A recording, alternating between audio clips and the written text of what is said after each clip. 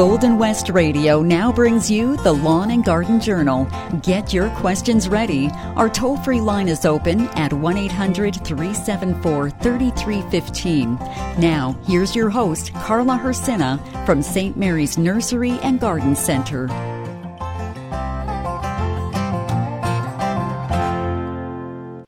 Good morning, everyone. We're into August. Can you feel it? There's a little coolness to the air today. And I must admit, I have missed you. It's a little bit of a sabbatical away for some business here, but it's nice to be back on the Lawn and Garden Journal. And quickly, I have to sort of assess, because being away for a little bit of time, yes, my garden was a little bit on a rampage of growth, but no development of fruit. And I have to also say that the little rabbits that are in my yard, I think I shared my garden this week because most of my peas are gone and most of my lettuce was gone, but lo and behold, my cucumbers are emerging, my zucchinis are coming slowly. So I shared my garden. So I thought, why not find a poem about in a shared garden? Please listen. In my vegetable garden, birds are watching me pick green beans to eat. A lone robin scrounges for seeds from the sunflowers. An old twisted oak tree filters the sunlight. The cool filtered light is just right for my garden. Beneath that oak tree are ripe tomatoes I need to pick for my supper. Mr. Robin flits upward to the sunflower he's found in the seeds and eats. His fill he'll eat and the rest in the moon's light as Miss Deer gnaws only flowers as I leave the garden. No doubt if I had picked my vegetables already, he'd be devouring them beneath that shady tree. I chased her to a distant tree, tossed an apple for her to eat. She'll be back to take her pick for more. I know by the evening's moonlight she'll return to devour my garden and will also eat some of my flowers. I plant bulbs and flowers away from the garden and the tree, hoping Miss Deer will avoid my garden, preferring to go and eat by the evening's moonlight while I sit with my guitar and pick. Tomorrow, if they're not eaten, I'll go out and pick a nice bouquet of table flowers in the morning sun, bright light, as it filters through the trees that grow beside my garden. When evening comes, my guitar I'll pick in the waning moon's dim light. Miss Deer her fill of flowers will eat. Oak tree bends down for the night beside the garden, in a shared garden. We're listening to the Lawn and Garden Journal. How have you been? How is your garden doing? I know that when we take a break away from our gardens, we come back. And yes, we discover new things. We discover the new set of buds that are happening. And, yeah, we also find that maybe things have been nibbled on. So there's care and there's also a joy that we come from both sides of it. That's part of living, right? The good and the not so good. Yes, the rabbit. Oh, I was so looking forward to having some of this new musclid mix lettuce that, yes, it's just right down. Not happening, not this year. And believe it or not, it was even up in a little bit of a planter that I raised up. So lo and behold, I think I have a little bunny that has back spring legs that is jumping up into this container, eating my lettuce, along with a few of my favorite petunias. They're being nibbled on as well. But we're sharing some of the garden, and we'll share some of the vegetables as well. So we'll sort of see how things go, right? Anyway, I have to say, the gardens are looking beautiful. There is this sort of stimulus that you go and you look and about. But there's one that's truly, really standing out right now for me that's in there. And as I drive about on my drive-abouts here for work, the hydrangeas. Have you taken a look at the hydrangeas that are out there? They are absolutely gorgeous, and I think it's because maybe, yes, lo and behold, hydrangeas, they love that added moisture in the ground, so they are just looking glorious. And I have to give you a little story, too, just to tell you the resilience of these hydrangeas. If you've been out to the garden center here, we did a little bit of a reno on our front, and I'm always sort of spouting how lovely, how great I love vanilla strawberry hydrangea. Well, lo and behold, in this garden, it had to be moved. So, yes, we dug out, we gained a bunch of muscle from our guys here, and the 5-foot shrubs times 2 easily came out of the ground. Yes, it took a little bit of muscle, and we moved it just slightly north in a different garden. And it's been 3.5 weeks since we did it, and I know when we say that we're transplanting different types of shrubs, when do you do it? Well, this was a scenario that said normally hydrangeas you would do either early spring or late fall because your blooming period is in the summer. We would do that. But if you have to move it, and this was a scenario where we had to move it, it is doing beautiful. And the key to that with the success, if you're in the same scenario as us that we have to move it, is the moisture and putting stuff on there. Right? So let's talk gardening. We're going to right to lines. Pat's waiting. Hi, Pat. Good morning. Good morning. Good morning. And I'm going to start off by asking, where are you calling from? From Winkler. Well, good morning, Winkler. It's going to be, isn't it a beautiful morning? Like cool, but gorgeous. Yes, it is. Yeah. How can we help you this morning on the Lawn and Garden Journal? Well, I left a message, and I don't know if it ever got to you. I also sent an email with pictures. I have a very sick Discovery elm tree. Okay. And I don't know if my email got to you because I took pictures of the diseased area. I cannot see insects, but yet there's always this stuff that looks kind of like sawdust at the bottom of the tree. Okay. And I did some research, and what I come up with is carpenter ants. You probably could. Like the tree itself is healthy, the leaves are healthy, and I don't think it's bark beetle because when we lived on the farm, we had the regular elms, and we ended up eventually getting Dutch elm disease, and we had to remove them all. So, but there's no leaves dying on this, but the bark's disturbed. It's like they're chewing underneath, whatever it is chewing underneath the bark, and then the bark kind of loosens and falls off. Yes, yeah. What you can do is, and how mature are the trees? It's about 8 years old. This is just one. This is on a new yard that we moved. We moved into town 8 years ago, and we planted the tree 8 years ago, and it's beautiful except for this mess. And this has been going on for several years now, where we've noticed this sawdust on the ground, and that the bark is coming off in certain areas. Yeah, it leaves out every spring beautifully. Well, if we can kind of treat those ants, maybe it goes through, because normally I normally see carpenter ants as things that usually go after dead wood or fallen, like trees that are under stress or under other conditions that are in there. So I apologize for not getting your emails. I don't know if it came through the Golden West or if it came through our site through here, but I will investigate that.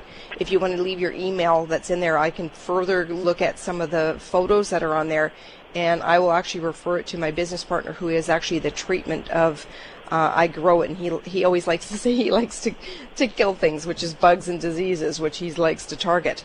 So we can definitely take a look at those. But if there's if you see that there's anything out there, maybe a fast treatment that you could do in it is maybe bug out. If there's a treatment that you can get, Wilson's bug out, that you can do as a topical spray on the outside. Okay. I can barely hear you. Oh, okay. Maybe we'll see if we can get it raised up here. Better? That's better. Is that better? Yeah. Okay, all right. Yes, that's better. Let's try and see if we could treat it right away with some, if you have something like, in the olden days it used to be called ambush, but there is it's been rebranded as bug outs. Maybe you can do a topical spray on the bark and maybe get a percentage of some of them, but it's going to be harder to get underneath that bark with that product that's on it. But I'd like to defer to my business partner to see what else, because normally I see carpenter ants after dying wood or decaying wood that's in there. and not usually on newer trees. So that would be a fairly younger tree that's on there. Okay? Yeah. I tried just with whatever I have at home, and that is what is Trounce or 7.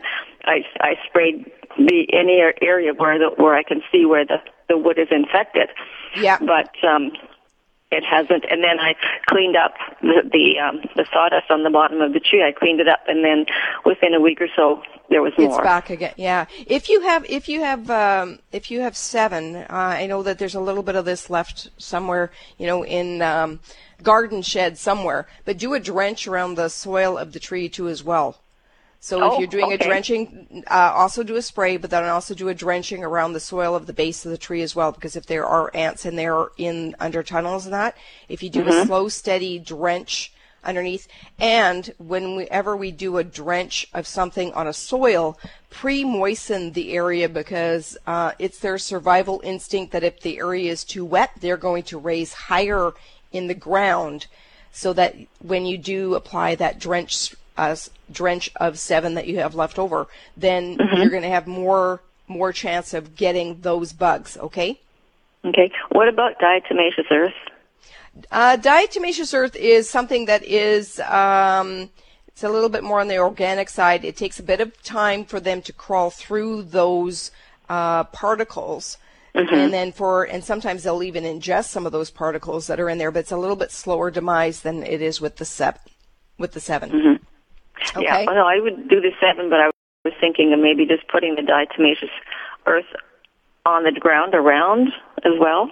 Yeah, hey, if you have it, double up, because double up your chances of, of catching that higher population that's in there. So are the ants, do you feel the ants are like burrowing, living inside of the tree? They could be burrowing on there. And, sometimes I've seen trees that people have cut in half and they've been hollowed out on the inside where that dead core is been eaten out. So we're not going to advise cutting the tree down. Don't do that, because if it's healthy and viable, we want to keep a tree going. Oh, I know. It's part of my tree line here, and if it would come out, my shade garden would suffer. Oh, yeah. Oh, so I like the one side of it that says that the viability and the leafing is opening and the canopy is really, really good, and you're not losing branching and leaf structures on it. Leads to me to think that we could probably give you some further suggestions on treatment for that. Okay? That would be great. The email that I used was one from when Dwayne Friesen was, Okay, you know what? Okay, then they would been correct. Yeah, that would have been correct. So if yes, that would be correct. So if you forward it to that, then they will forward it on to me. But I have been away for a couple weeks for business for my company, so I am back now. Okay. Okay, now I can resend those pictures and see if you'll get it this time.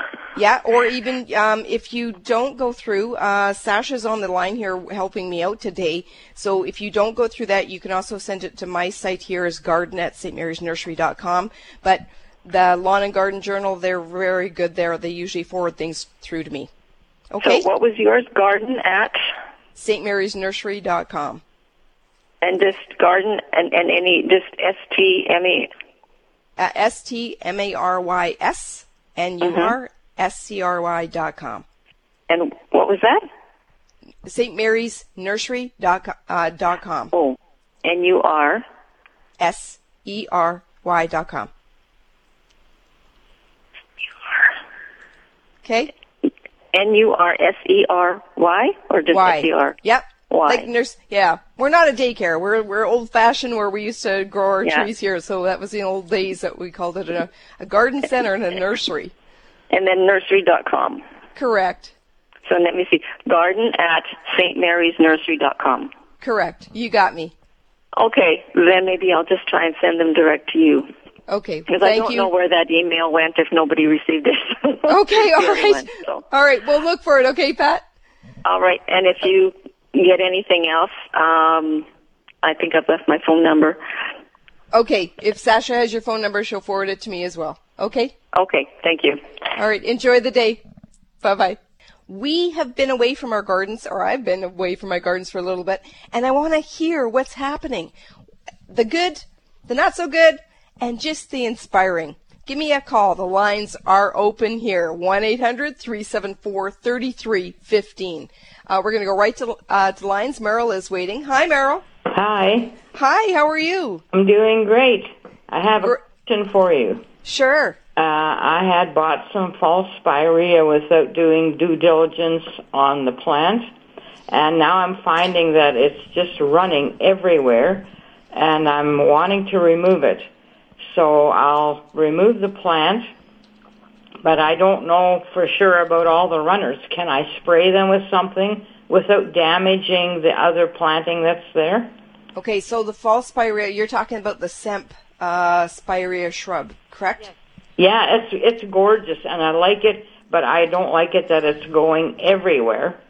Yeah, they have a tendency to do a little bit of a spreading aspect for it. They're perfect for those shady areas if you want to do a blended, large, multi-stemmed branching that's in there. If you can dig out the suckers as you see them, that would be one portion of it. Make sure you get a really good root ball off of the original. How old is it? Oh, it's probably about 5 years old, or maybe even a little older than that. Okay, so well established. Those roots are probably spreading out 10, 15 feet. And I have rock and mulch and landscape fabric down, but they travel underneath there, and then they pop up anywhere where there's maybe a seam in the fabric. Yeah. And my biggest concern is we have a gorgeous blue spruce at the corner. It's one of those grafted ones, and I don't want to damage that one.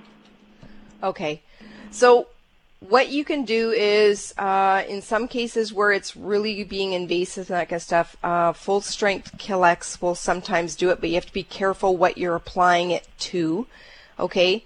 So sometimes if I want to be very targeted on that one plant that I want to get rid of, a little bit of a cotton ball with rubber gloves, I will cut the stemming of it and try and put some of that on the intake of where the open wound is that's on it. So that could be part of a remedy that could help you with that. But like I said, be careful what you drop that onto, because it's mostly known for weeds that are on it, but at full strength it will have a detriment to some other plants. And what was that I could use? Full strength Kill-X. I'm not getting that word.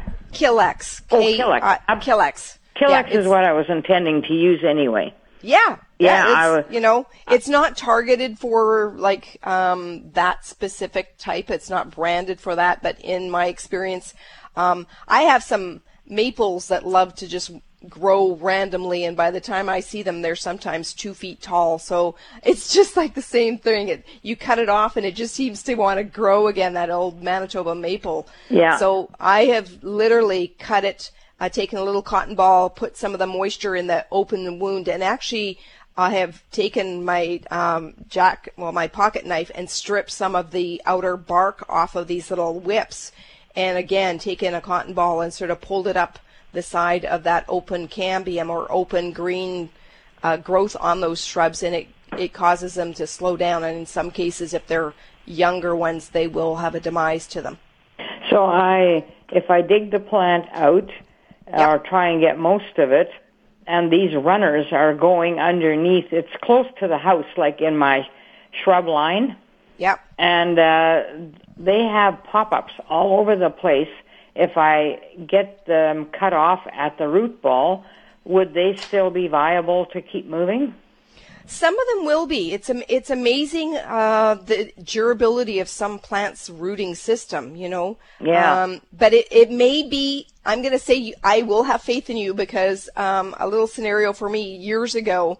In my younger years, I loved ribbon grass. I don't know if you know what Phalaris ribbon grass, the variegated ribbon grass that was very, very popular. Well, I had it for about 7 years, and it probably took me 7 years to get rid of it. Yeah. But I was diligent. Anytime I saw something come up, I acted on it, and I got rid of it, and I was dugging and pulling. So I have faith. You can do it. I have been spraying them back with straight Killex as it's been popping up, but they're a very hardy bunch. They are very, but if you get rid of, I think the combination of removing the mother plant and then targeting things when they're in a younger state and in a weaker state, I think you will have more success, okay? Well, I'm going to try that. Can I have one more question? You know what? Can you hang on? Because they're telling me I ran a little late on the first one. Okay. And if you hang on, we're going to take a commercial break, and then we'll come right back, okay? Okay. Oh, awesome. Thank you. We'll be right back with Meryl. Welcome back, everyone. This is the Lawn and Garden Journal. We're going to go right back to Meryl. She was so lovely to wait for us to take our commercial break. Are you there, Meryl? Yes, I am. Oh, welcome back. Yeah. The question I have is, there is a flowering crab tree on my daughter's yard, and she has lawn care service. Yep. And it looks to me like they have used a grass whip too close to it, because it's probably 2 years old and the stem is still very thin, like the trunk, and it's about halfway through it. And I noticed that it was leaning so much, so I went and investigated it, and the bark is kind of shredded off over there, and it's got a real bad lean to it, but the rest of the tree looks totally healthy. Is there any hope for that tree? I see this sometimes where it is an injury to a tree. So what I'm going to suggest that you do is, if it's whipped and it looks like it's flayed, that's in there, maybe the tree, if it's not completely all the way around, it will start to heal itself, that's on there. Maybe a little bit of spray pruning paint or something, but I would check and see if it's a recent one that's on there. I kind of like to let it scab up by itself. You know, like when you cut yourself, it self-seals itself, right? Right. And if it's an older one that's in there, a little bit of pruning paint is not going to affect that healing as much. But if it's just recently, it will start to heal on its own. That's where sometimes if you see a large limb that's removed, it kind of gets that rimmed edge where it looks like it's kind of closing the door over the opening that's on there. Right. As preventative measures going forward, I would suggest that she get a collar or a tree guard that's on there. Oh, yes, I'm definitely going to do that. Yeah, and they're white. We sell them as white spiral wraps, and we normally put them on in the winter as a deterrent for rabbits and voles and that kind of stuff. So you're going to do dual diligence on this one, because rosy blooms are also sweet to rabbits and voles. Yeah, so put a tree guard on there, and then maybe just a little gentle note to the care. Hey, maybe keep away a little bit. I know they're trying to make it nice and clean and probably going as close to the tree as they can to make the lawn look nice. But if that's the case too, sometimes skirting or making an outer dish and putting mulch around the tree, then it gives them a parameter to say, okay, I don't need whip snipping close to this tree area. Yeah, I'm going to have to stake it because it's got a real bad lean on it, and that's what made me investigate it in the first place. Yeah. And, if it's got but it looks totally healthy, and yet it's leaning, got a lot of lean on it, so. Okay, and how old is the tree? We only planted it there probably a couple of years ago. Last year might have been its full first year, and it was likely planted the year before, so we're going into season 3, but it's still only got a thin trunk. They seem to be bringing them out with pretty thin trunks these days. So. Yeah. Okay. Another thing too. How tall is it? It's actually grown up quite a bit. I'm surprised. It's quite a bit taller than me, and it was, it's probably just about 8 feet if you were to stretch it right out. Okay, so I'm going to suggest here too, our winds have been horrendous, and I know because you're telling me just almost a scenario, because we do a lot of trees in our communities here, and we put 2 stakes in, so it helps to support it. So being only 2 years old, and if it's got a nice canopy of leaves on the top, the winds have been horrendous. So a lot of rocking on newly planted trees does cause loosening of the root ball down below. So there's advantage to putting a dual stake system on there. Just remember, when you stake it, put the stakes beyond the root ball, because the root ball is going to have that softer soil around it.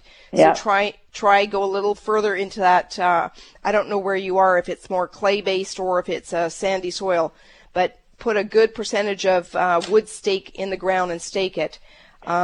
If you have old tubings, hoses that you can chop up, wire and guide hose, but don't put it tight. Leave a nice loop around it. Make sure that it is nice and taut. But, we had it staked for the whole of the first year when we planted it, and then last year we thought that, well, it's probably taken root, good root by now, and we removed the stakes because it's pretty hard to cut around there when the stakes are a good 3 feet away from the tree. Yeah. And we, on our site here too, when we contract to do some work for commercial properties, we leave our stakes on our trees for 2 years. For how many years? 2 years. 2 years, okay. 2 years. Anyway, thank you very much. It sounds a little hopeful. Maybe we'll take a good run at it and see if we can't save it. Oh, you know what? If its canopy is really good on top, I always say let's give it a chance, because trees are so important to our environment. Okay? Exactly. Okay, thank you for calling. Thank you very much. Okay. Bye-bye. Bye.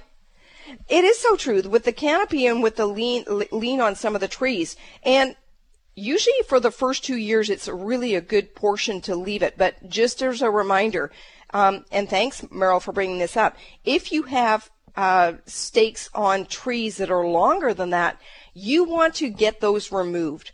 1 to 2 years is a perfect time to be able to put it in there and to gain that, because we have to sort of think of the scenario, the stories of that tree being planted. And just remember, we went from 1 year that was a very drought-ridden. So in cases like that, plants are going to reserve themselves. They're not going to be expanding their roots as vigorous. And maybe in the same token of thought, this year, if there's an area where some trees are in very high water levels, they're not radiating their roots into more moisture. They're kind of preserving themselves until they can get the proper elements of what they need to get into that sustained growth period. So believe it or not, a lot of our trees have gone through 2 hits of a severe drought for 2 years, and then all of a sudden, wow, whammy, so much moisture. But take a look at them. They're majestic, they're growing, they're protecting our environment, they're shading us. So take care of your trees, guys. And in some instances, too, I've seen some staking with some piping and hosing around some trees that are on there too long, that they're actually cutting into the cambium and growth of some of these trees. So if you've got it on there longer than 3 years, take a look at it. Maybe loosen them. If you still need that guide on there for some reason or not, let's get those stakes out of the ground and then let the tree anchor and create its own strength that's in there. We're going to go right back to the lines. We have Laverne waiting. Hi, Laverne. Morning, forgot your name. Carla, that's okay. Carla. How are you doing today? I have a hydrangeas, but I have it in a pot right now. So I guess I could plant it, right? Oh, yeah. Like, okay, is it in a pot because you just bought it, or is it a pot? Yes, no, I just bought it. Yes, you can pot, if it's in a potted plant, you can pot it at any time. Okay. What direction would it be? Do you know which variety you have? My house faces south and north. South and north? But do you know which variety? What's the name of the hydrangea you got? Oh, I'm not sure. You're not sure? Well, yeah, it's just got hydrangeas on the tank. Okay, now the hydrangea that's in there, we want to make sure that you have a hydrangea that is garden hardy, or there's a lot of hydrangeas that are offered in stores and flora shops that are not hardy. So, if it's a houseplant type variety that is sold because they're not hardy varieties to our climate, you can leave them in the pot and leave them outside during the summer. No, it's not a houseplant. Okay, so it is a truly hardy hydrangea? Yeah. Okay, I just need to clarify that, because if it's not a hardy one and I say plant it in the garden and it doesn't live and you really wanted to keep it, then it would have to go in the house. Okay, but and another thing, I got a mock orange. Yep. And now, when would be the best time? You were saying to cut it down. Okay, let's deal with the hydrangeas themselves. Let's start with that, because you asked if where to plant it. Yeah. Most people know them as shade-loving plants, but I find that they do a little bit better in more sun aspects. Mm-hmm. Even if you look at Annabelle hydrangeas, where we sell, and I have to admit, the hydrangeas that we have in our nursery now are just, I look outside and they're gorgeous. But they have a little bit more tendency to like a little bit more sun than in the deep, deep shade. So if you can find a spot in your yard that has a little bit more percentage of sun, I would say go for it. Like if it's a full sun backyard, maybe see if there's an area of your backyard that has maybe a little bit of protection from sun from maybe 1 o'clock to 4 o'clock. Yeah, it's kind of sun in shade. Yeah, but as much of a little bit more sun, but like think of your afternoon sun as usually noon to 4 o'clock as your intense sun. Yeah. But the afternoon sun, it's gone by then.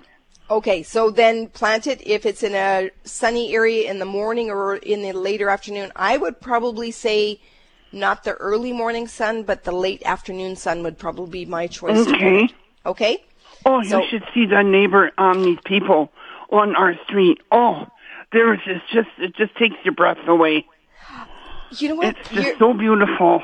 Yeah, I am with you on that. I have a sister that's down south, and she was showing me some of her hydrangeas in her yard, and one of the areas that I visited on my business trip, the hydrangeas, it just blew me away how gorgeous these are.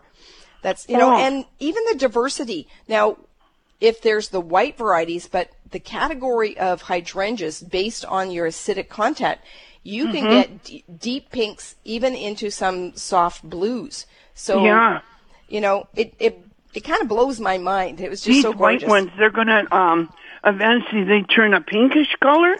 Yep. After an, Beautiful. I was going to say my mock orange, it's all done blooming now. Would it be a good time to cut it down now?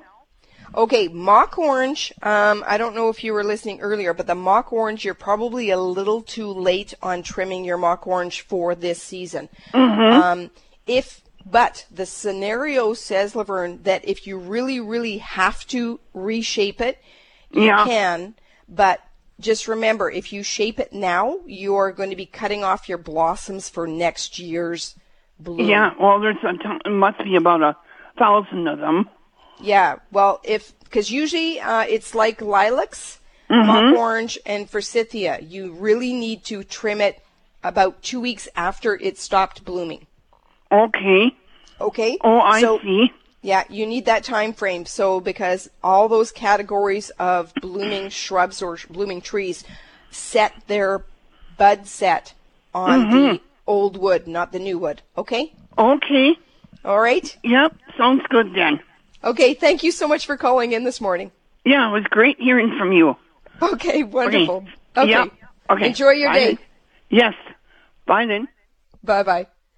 It's this, and it's a gentle reminders. There's a lot of information and learning and reinforcing and helping each other as to how we're gardening. That's what we're doing.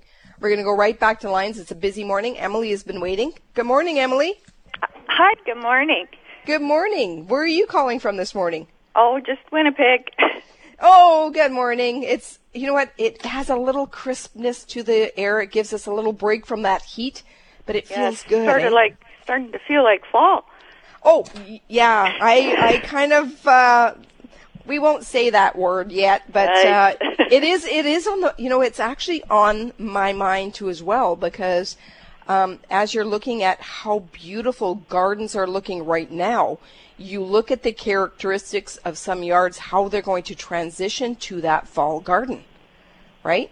Right. And it also reminds me that this cooler air, I'm going to give one little bit of shout out right now to say what our task is, but if you have petunias or any annual plants that will benefit from a little bit of shearing, as soon as that late August, early September coolness comes, you are going to see a resurgence and a blast of new, fresh growth on our plants. So that's one little task I would say. If you have time to do it, let's get out there and do a little bit of deadheading and pruning to encourage that last blast for September and October, right? Right. Yeah. Yeah. How can we help you this morning? I was looking at that too. Everything. You can't keep up with the deadheading. Oh, yeah. I know. So sometimes it's a task, but it's kind of therapeutic, and it's. I find it relaxing too. It is. It is. To a point. Yeah, to a point. You can also take your frustrations out on deadheading and pruning things back too, as well. Think of it that way. Yeah, for sure. Yeah. Okay. How can we help you? My question is, my raspberries are overrunning my garden quite a bit, and I'm just trying to figure out a way to get rid of them. It sounds like you can do a lot of pruning and prune some out, and even by digging some of them out if you really need to have to. So that is one thing with the raspberries, is they do have a tendency to radiate away from their original source that's on it. So removing your suckering, sometimes I know that my brother will gift things away, It's like, okay, it's time to rototill these guys under and change my crop production to give it some added more rooting, and probably at the same time amending some of those soils. So is it in a smaller garden, or are you on a... It's kind of a big area, yeah. Yeah. If it gets a little bit too big, sometimes rototilling them under, in certain areas to open that up, or if you have opportunity that you can dig and gift some away and open that up for some spacing, that may work as well. Yeah, I've tried to do that, and they're still popping up too many. So, cutting them right down. Really good soil. That work? Sorry, say again. Cutting them right down. You can cut them down, but then they will create some more suckers that are in there. Right, but it will that's slow what I thought. Yeah, because the suckering habit is in there.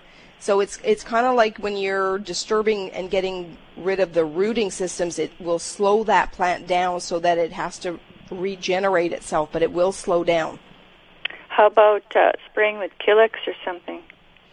You want to be careful. Well, that will eradicate some of them that are on there. That would probably work, but I probably wouldn't apply it when you're harvesting. Right, for sure. Yeah. Okay. Okay, well, Maybe thank you very much, Carla. Yeah. Okay, you're welcome. Thank you for have calling a great in. day. Oh, you too. It's good hearing all your voices back on the Lawn and Garden Journal. It sure is. Thank you very much. Enjoy your day. Well, we're back on the Lawn and Garden Journal. We'll be back next weekend as well. Thank you for listening. We'll be back, and enjoy your weekend. Bye-bye, everyone.